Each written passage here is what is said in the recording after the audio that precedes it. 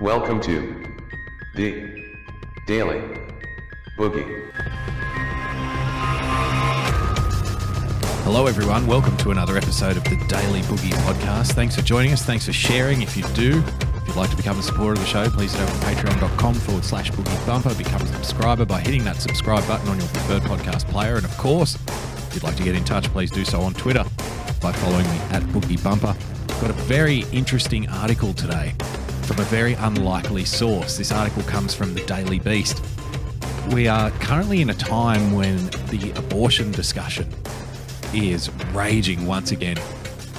And it's something that generates a lot of passion debate on both sides of the spectrum. And it's something that I've generally steered pretty clear from for a number of years. But what I find interesting here is because of the accusations that, Donald Trump and conservatives want to harm female rights, harm women's rights in their endeavor to protect life in the womb.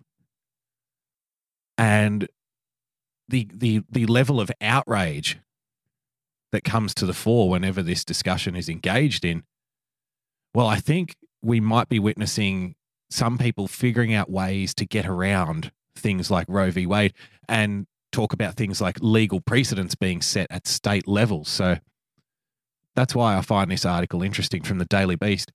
Alabama judge allows Ryan Majors to sue clinic on behalf of aborted fetus. Ryan Majors says his girlfriend had an abortion against his wishes. And you can tell already, can't you, by the subheading, the rights of the father is something that a lot of people have been arguing for a long time aren't considered in the entire abortion debate. Basically, once, his donation is delivered to the female, he has no say in the matter after that. If she decides to abort the child and he doesn't want her to, then it's too bad. If she decides to have the child and he doesn't want it, it's too bad. And of course, he'll then have to pay child support, whether he wants the kid or not. So a lot of people have argued, well, it's pretty much stacked one way. And there's a whole number of reasons for that. People have their own reasons. But has this particular guy opened the door for other people in other parts of the country? Remember, this is only at state level, to find another way around protecting life in the womb.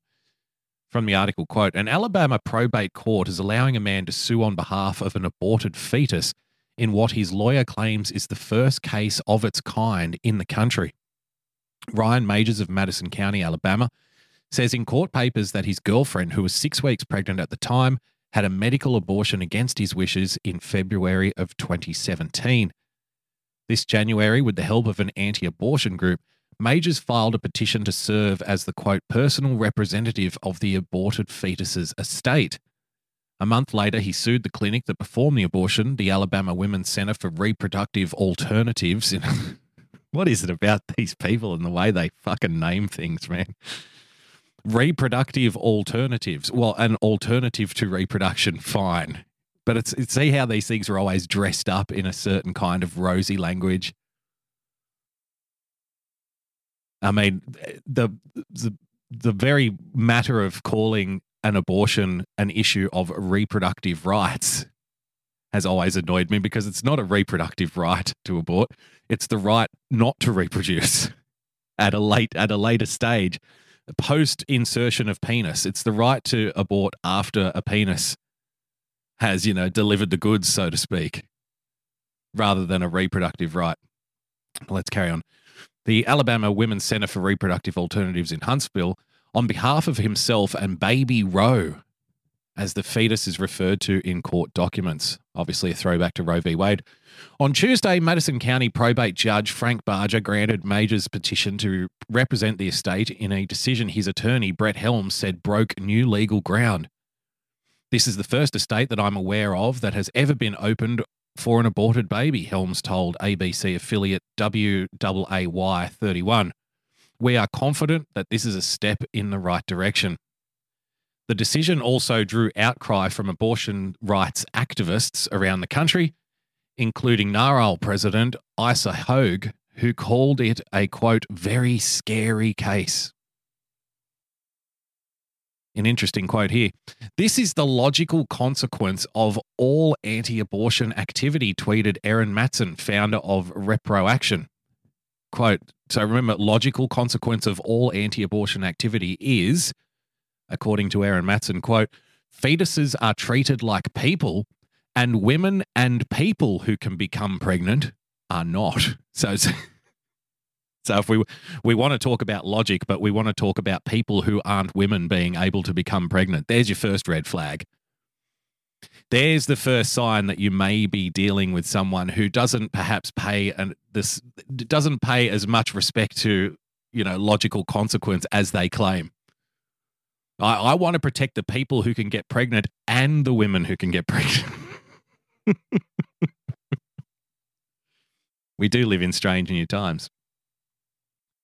The case comes on the heels of a state constitutional amendment, this is the article, passed in November, which made it Alabama state policy to, quote, ensure the protection of the rights of the unborn child and, quote, recognize and support the sanctity of unborn life and the rights of unborn children, including the right to life. I'm going to play just a short clip of President Donald Trump's recent State of the Union, his delayed State of the Union address. Let me see what you think of it. There could be no greater contrast to the beautiful image of a mother holding her infant child than the chilling displays our nation saw in recent days. Lawmakers in New York cheered with delight upon the passage of legislation that would allow a baby to be ripped from the mother's womb moments from birth. These are living, feeling, beautiful babies who will never get the chance to share their love and their dreams with the world. And then we had the case of the governor of Virginia, where he stated he would execute a baby after birth. To defend the dignity of every person, I am asking Congress to pass legislation to prohibit the late-term abortion of children who can feel pain in the mother's womb. The key part of that is the very last sentence that the president said there, that can feel pain in the mother's womb. Because by pointing out this scientific reality, it throws a spanner in the works of people who would argue that a baby is not a human being until it basically pops its head out and says hello. Because being able to feel pain is a sign that something is alive. And if something is alive and you end its growth process, well, then you are killing it. The argument about when a baby is a baby or if it's just something else, I don't think it has to be an entirely religious one. My view, I've said this before on the show, my view on this changed when I started growing my own vegetables, believe it or not. And I came to the realization that a vegetable is a vegetable once the seed goes into the dirt and you cover it. Because from the seed, it germinates, it then turns into a seedling, which then turns into a small plant, which then turns into a big plant, which then produces fruit. But it's all part of the life cycle. Because if that seed is not planted, it cannot bear fruit. If that seed is not placed in the dirt and covered over and watered, then it doesn't grow. And if I put my hand in the dirt and pull out that seed, I am ending the life cycle. I am ending the process of new life taking place. I am ending life. Plato, the old philosophy used to talk about the theory of the forms, in that when we think of something like an apple, we think of a perfectly ripe apple ready to eat because that's the form we have in our mind. But we don't think of, a rotten apple core. We don't think of a small, unripened apple. We don't think of a seedling of an apple tree. We don't think of an apple tree. We don't think of an apple tree seed, yet they are all stages on the development of what is an apple. They are all an apple at different times. So if a baby can feel pain in the womb,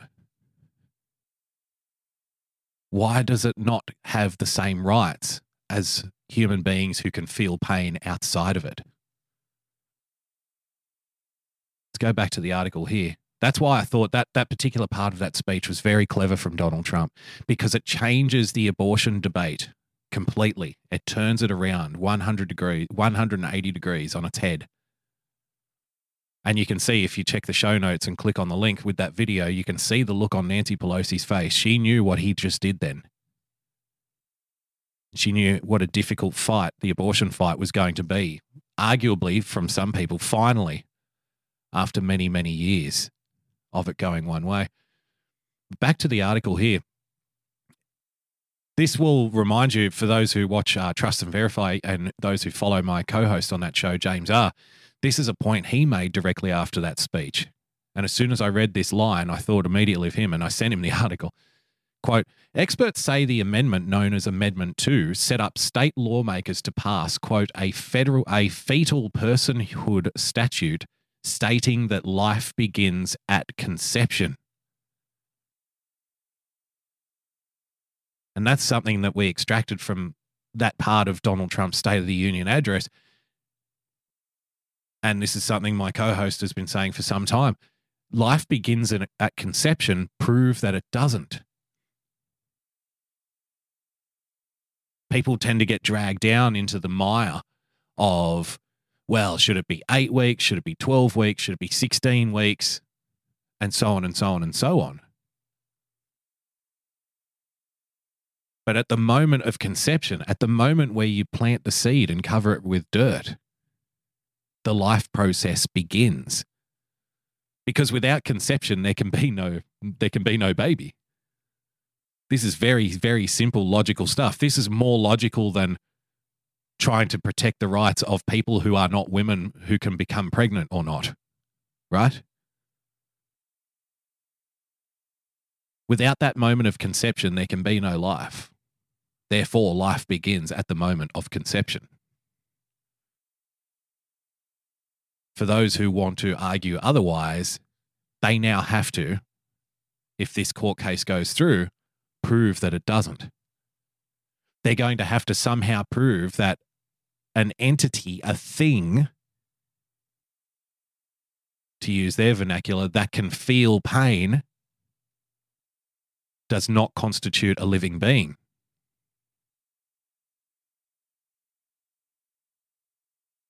One of the chief advocates for Amendment 2, Personhood Alabama, helped file Major's lawsuit. It celebrated the filing in a blog post at the time, calling it, quote, a timely reminder that every single abortion committed is a chilling assault on a precious and innocent human life. Reproductive rights advocates in the state say they have been watching the case since it was filed, assuming it was an attempt by abortion foes, using comic book language, to see how far they could push the new amendment. When this first came out, myself and the rest of the folks who do work on abortion rights in the state kind of laughed because it was so ridiculous on many levels, said Amanda Reyes. Well, I bet they're not laughing now. She goes on to say, but today's ruling by the probate judge is just completely shocking. Yes, I bet it's horrifying to finally have somebody push back. To finally have someone say, life begins at conception, prove it doesn't. I imagine it's very confronting for the abortion industry. People whose livelihoods depend on prematurely ending the life cycle for a human being. But Lucinda Finley, a professor at the University of Buffalo School of Law, said reproductive rights groups, there's that word again, didn't have much to be worried about. She said the US Supreme Court has already struck down laws requiring women to obtain permission from their parents for abortions, and that the major suing on behalf of the fetus wouldn't change that. Well, we'll see. He may deeply, emotionally, fervently wish that his girlfriend had accepted his pleas to not have an abortion, but she didn't, Finley said. And the US constitutional law says it's her decision, not his. But as a friend, Karen, pointed out to me earlier today, the US Constitution also protects the right to life. You have a right to live, a right to be alive. My favorite part about this is that this is actually printed by the Daily Beast as a scare piece. Remember the NRL president calling it a very scary case. This is something for the more progressive amongst us to be frightened of, apparently, whilst at the same time telling you not to worry at all. There's more than one way to skin a cat. And are we on the verge of finding another way for people in the United States to protect unborn life in the womb? Only time will tell. Thanks for listening, guys. If you'd like to become a supporter of the show, please head over to patreon.com/Boogie Bumper. Become a subscriber by hitting that subscribe button on your preferred podcast player. And of course, if you'd like to get in touch, please do so via Twitter @Boogie Bumper. Till next time, stay calm, stay rational. God bless. We'll see you soon. Oh, and just a very quick announcement. Stream.me for those who are watching the show, the weekly free-for-all on Thursday nights on Stream.me. Something has happened to the site. They've taken the site down. It no longer exists. So starting up on Thursday, the free-for-all will be broadcast on Periscope. You can follow @Boogie Bumper, but also on YouTube. So just go to the URL, YouTube.com/C/Boogie Bumper, Thursday night at 11 o'clock, and you can catch the show there. So till then, see you next time. Bye-bye.